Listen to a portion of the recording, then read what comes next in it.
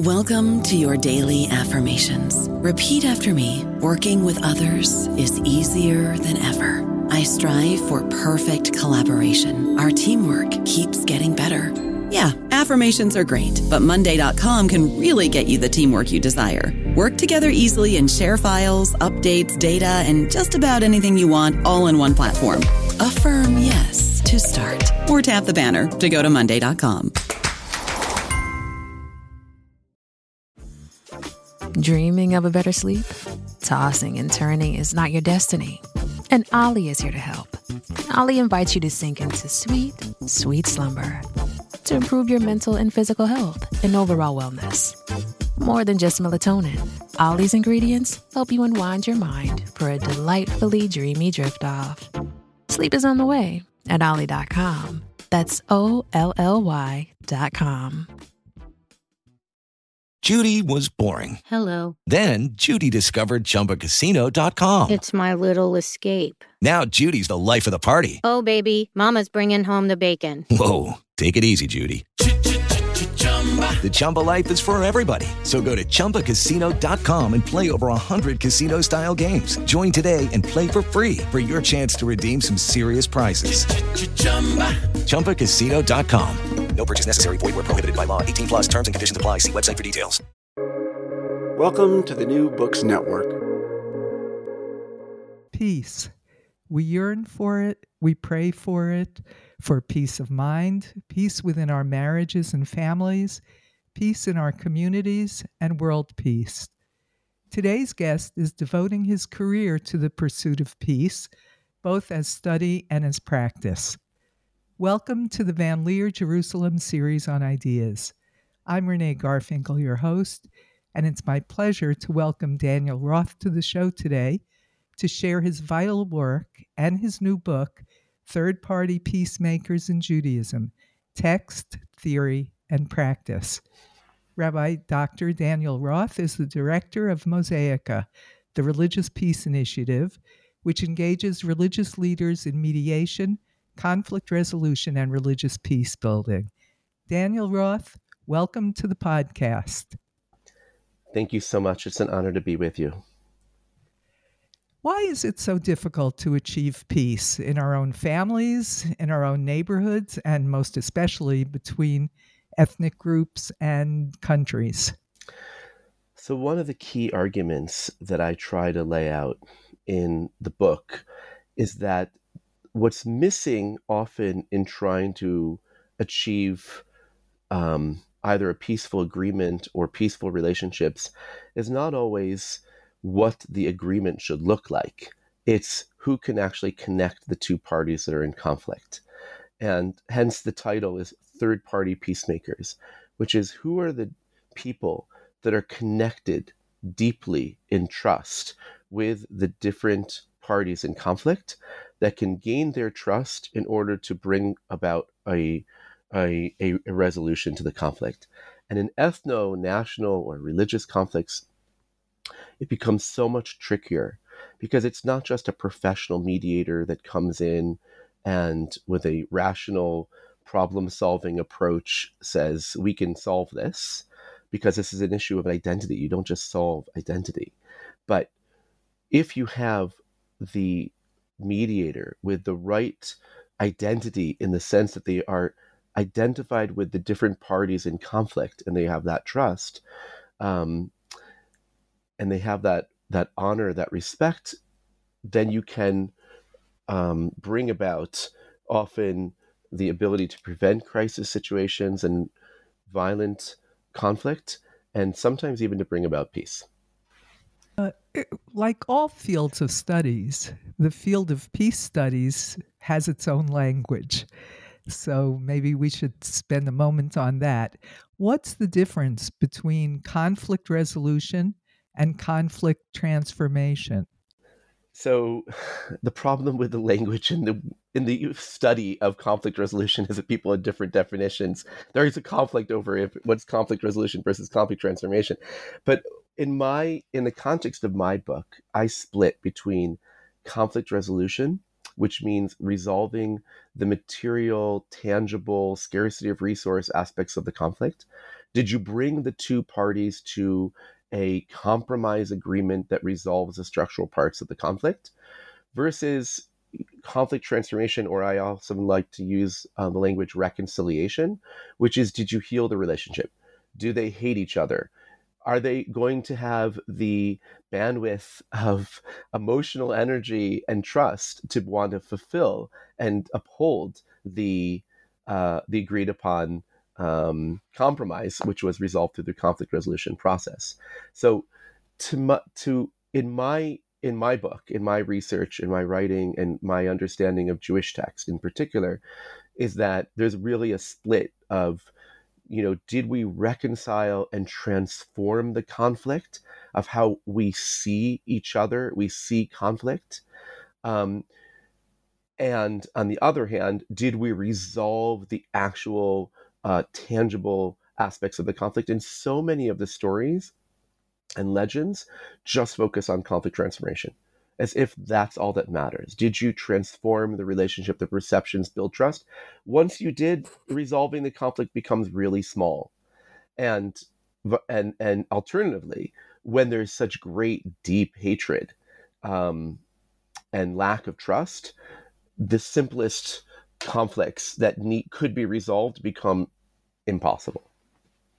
So you examined in your research Jewish texts starting from the Hebrew Bible and taking it through Jewish history. And who emerged from your research as your favorite peacemaker? So I want to just clarify, I actually don't touch upon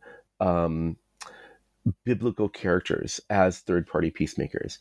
I do have a chapter where I talk about Aaron, the high priest, the older brother of Moses, as the paradigmatic peacemaker, but that's really only comes into expression in rabbinic text. In the Bible, we don't really meet Aaron as a peacemaker, but in the rabbinic legend, literature, he becomes really the ideal peacemaker, and he is constantly focused on transforming the conflict, much less on resolving the conflict. But even though within rabbinic Judaism, he's sort of like you asked who's my favorite. So I guess he should be my favorite. But the truth is, the all-time favorite character in my book is the Chida, Rav Chaim David Alevi Azulai, who is not so well known to the larger public. I think he's in the top 100 rabbis of all time. I want to drive through the book to move him into the top 10 most influential, beloved rabbis. And he shares his, he lives in the 18th century in the land of Israel, but he travels throughout Europe, raising money for the little Jewish community in Hebron. But he's like a rock star when he shows up to these communities, and everyone wants to connect to him, and he constantly gets involved with people's conflicts and community conflicts. And what's so amazing about him, and why I love him, and I really enjoyed writing about 7 case studies of his in the book, is because he preserved a personal diary of his innermost thoughts that I don't think he really planned on publishing. And in that diary, you really get the behind the scenes of one of the greatest thinkers and mediators and peacemakers, and seeing how things are working, not working, their frustration, their pride when they succeed. So without a doubt, the Chida, which is in the chapter about rabbis as third-party peacemakers, is for sure my hero, my favorite hero of all the book. So it's both because of his successes, but also because you had a chance to see his process, his internal process. It's the internal process. It's the level of detail that he's sharing, that he's struggling with. How do I want to attack this? It's the amount of energy that he puts in, sometimes 8 months, just focus on these conflicts. And I don't know of a greater description with such beautiful detail from the vantage point of the mediator that could be found anywhere else in rabbinic literature. And he's just a very colorful character. So, and that he's not afraid to share when he fails, which there's so much that can be learned from the failure of third-party peacemakers in order to learn how not to try to do that at home. Right. That's very wise. We tend to underestimate how much one can learn from failure, even though it's not fun. It's more fun to learn from success. But you compare in the book, you compare many of the notions and approaches of Jewish traditional peacemaking to the Arab Sulha model. I don't know if I'm pronouncing that right, but tell us about that model. How does it work? So, Jewish texts, Jewish history, these are pre-modern legends, historical accounts of how Jews would have peacemaking processes within their community, between communities. And when someone looking at these processes is looking at them through a kind of a Western, modern, rational approach, they seem kind of far-fetched and almost hard to relate to. We mentioned Aaron as the paradigmatic peacemaker, who's a well-respected insider, meeting with each side separately and telling the other one that the other one wants to make peace until they hug and they kiss and they reconcile. But that's very different than Western modern mediation process, which end with a official kind of agreement that's signed and that there was a rational problem-solving approach. When you look at other non-Western pre-modern methods of peacemaking, such as the Sulha model, the Arab model of peacemaking, which has been the most researched of non-Western models, you all of a sudden realize that these Jewish models are basically the Jewish approach of Sulha. In the Sulha process, you have a well-respected insider, the elder, the Jaha. It's often not just one, it's a delegation of individuals who know the grandparents and the grandchildren of those that are in conflict. They're not going anywhere. They're not coming in for, a 3-hour session and they either mediated or didn't mediate. They're part of the community. They are deeply connected. They know, and their whole insiderness is what gives them credibility, not their professionalism in the modern Western context. So their ability also to not only resolve the conflict, but try to reconcile the sides so they can live in community, again, one with the other, is a core component that's absent from most Western mediation processes, where at best at the end, after they sign the contract, they shake hands. Here it's like, did they have coffee? Did they end up having a meal together? Are the kids playing again together? Have they reconciled? And that part, which is so core to Jewish peacemaking, which is beyond, as we said, the conflict resolution, the conflict transformation, is very prevalent within non-Western models, and in particular, the Sulha model. And that's also different often than what we think of in Western marriage counseling or couples counseling, that the therapist or counselor should be neutral. It's very different than being a well-respected insider. It's neither one is better or worse. It's just what suits, but it is quite different. Absolutely. I mean, there's so much that the Sulha model, the non-Western models, can learn from modern approaches to conflict resolution in the broadest sense, and vice versa.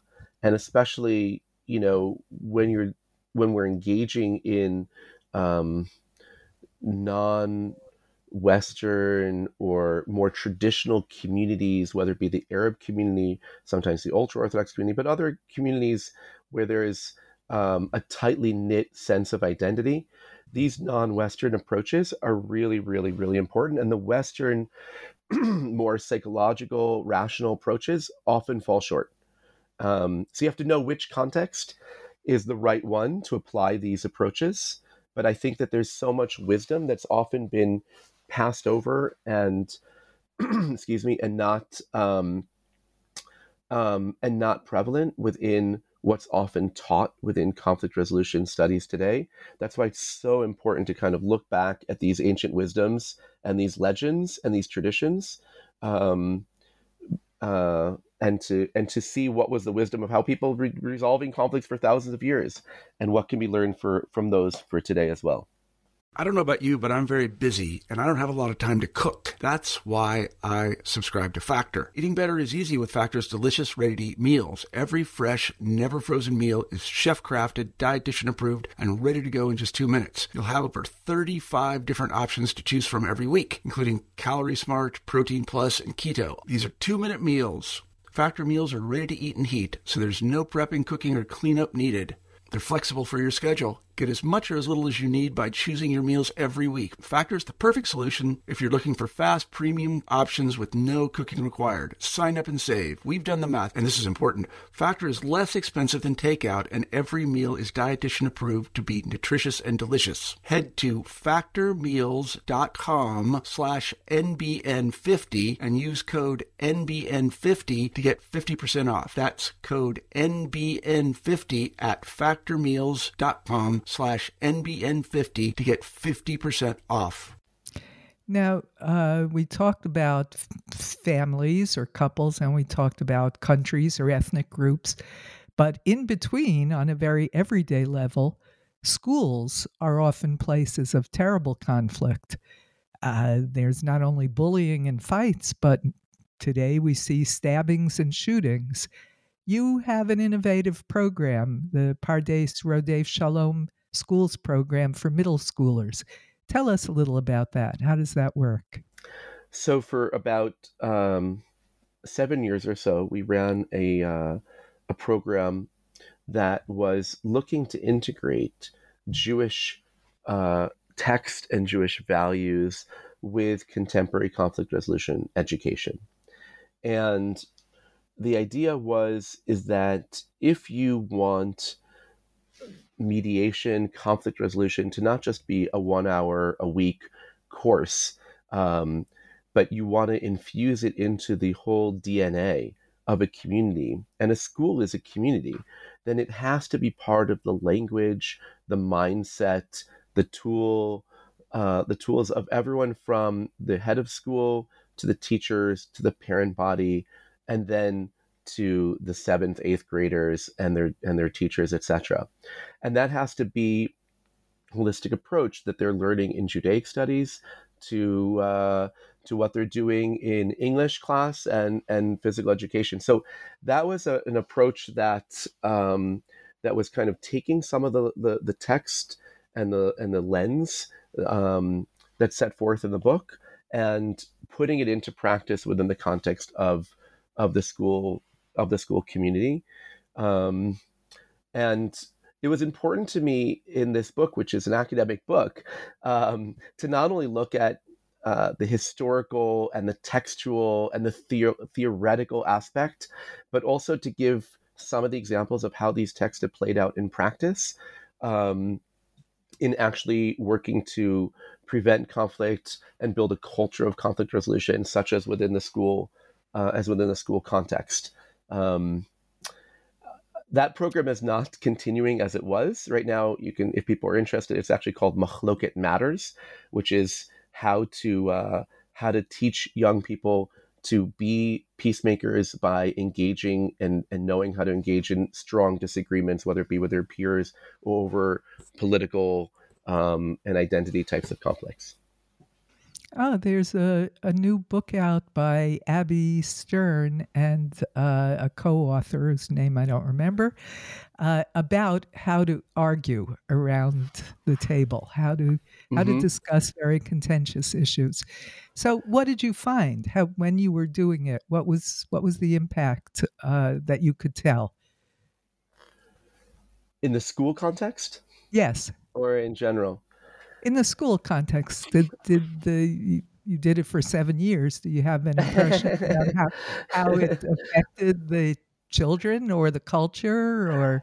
Yeah, I mean, I don't have the data in front of me of exactly how it impacted. It's often sometimes hard to measure these things, but I think that the the reinforcing, and this is I think really important, is it's not just about did a kid get the skills. You take a certain amount of hours and you practice it, but it's really about having it become part of their identity, um, and part of their and that's a core part of what the Jewish text puts an emphasis on. It's not, how to separate people from the problem. It's about what kind of person are you, and to what extent are you a student of Aaron or not a student of Aaron, and what does that mean?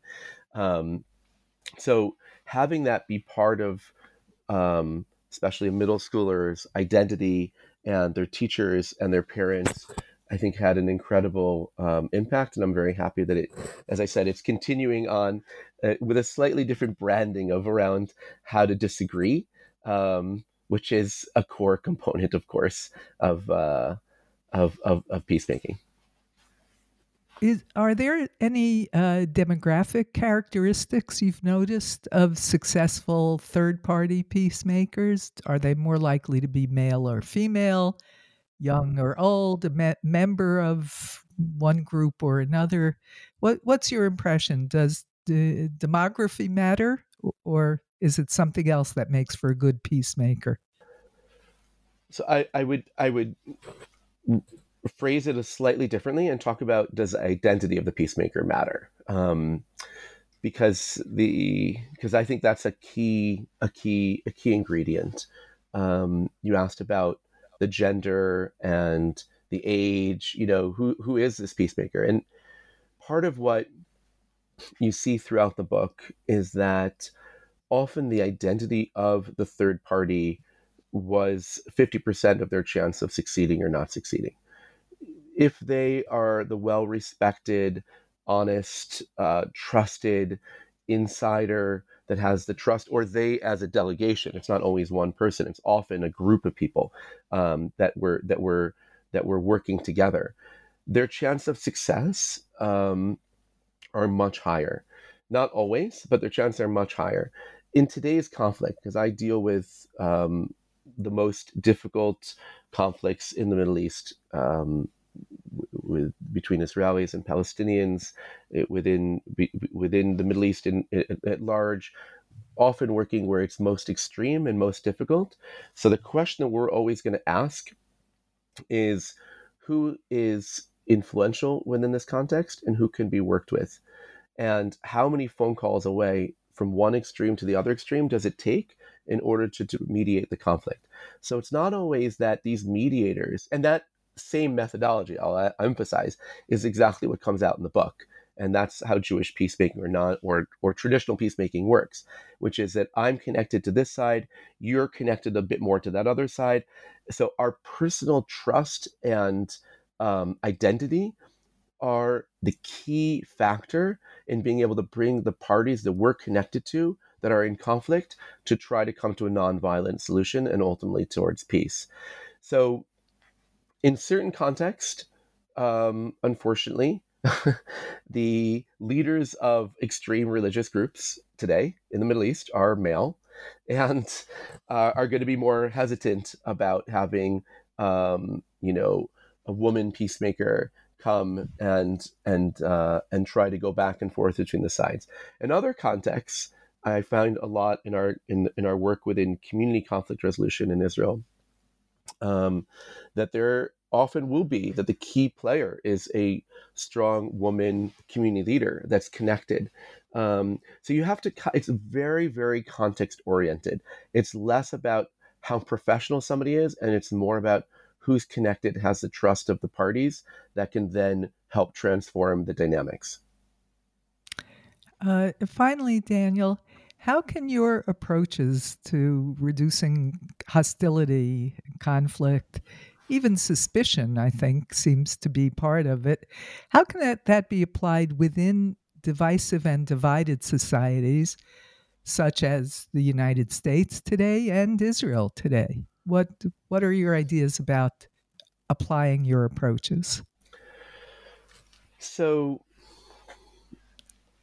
as you mentioned, both within Israel and the United States, is that, and I've touched upon this already, is that is that so many of the world's conflicts, more and more, are becoming around identity conflicts, and this frustration that they just can't be resolved easily, because you're dealing with people's identity, and people don't want to compromise on their identity. So then, what do you do?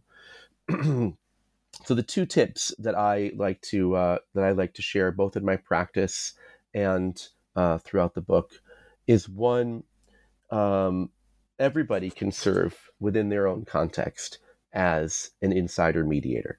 An insider mediator is the theme of the book, which is, I'm not a professional mediator. I am not, that's not what I do all day long. But I have a friend who has a friend who is on one side of a conflict, and you have a friend who has a friend who's on the other side of the conflict.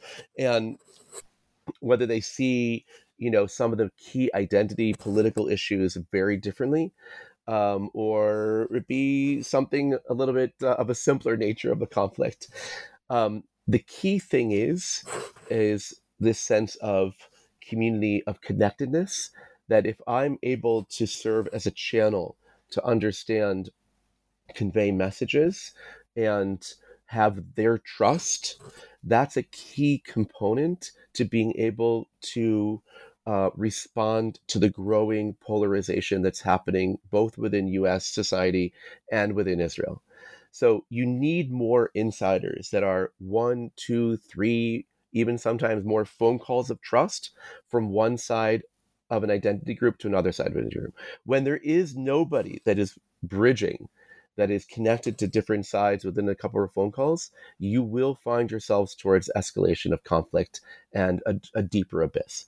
The second tip is that these people that want to serve as insider mediators, as third-party peacemakers, have to work really hard to be aware of their own identity, and their own narrative, and work very, very hard to understand the conflicting interpretations of reality and the conflicting interpretations of the narratives.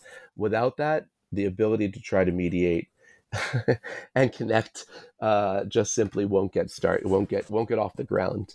So those are the two tips: to make sure you have friends that really see the world differently than you, and that they have friends that are even more extreme, and that you work really, really hard to read contradictory news, to understand different interpretations of reality.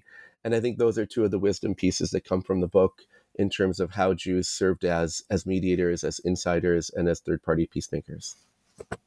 Absolutely. Those are really wise observations and recommendations. Your book, The Third-Party Peacemakers in Judaism, is an important addition to the growing literature on religion and peacemaking.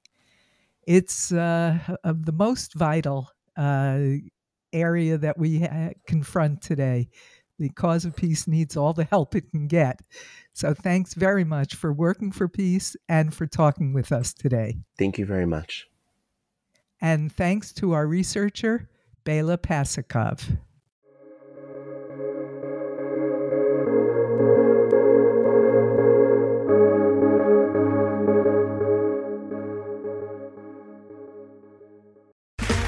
Okay, round 2. Name something that's not boring. A laundry? Ooh, a book club. Computer solitaire, huh? Ah, sorry, we were looking for Chumba Casino. That's right. ChumbaCasino.com has over 100 casino-style games. Join today and play for free for your chance to redeem some serious prizes. ChumbaCasino.com. No purchase necessary. Void where prohibited by law. 18+ terms and conditions apply. See website for details.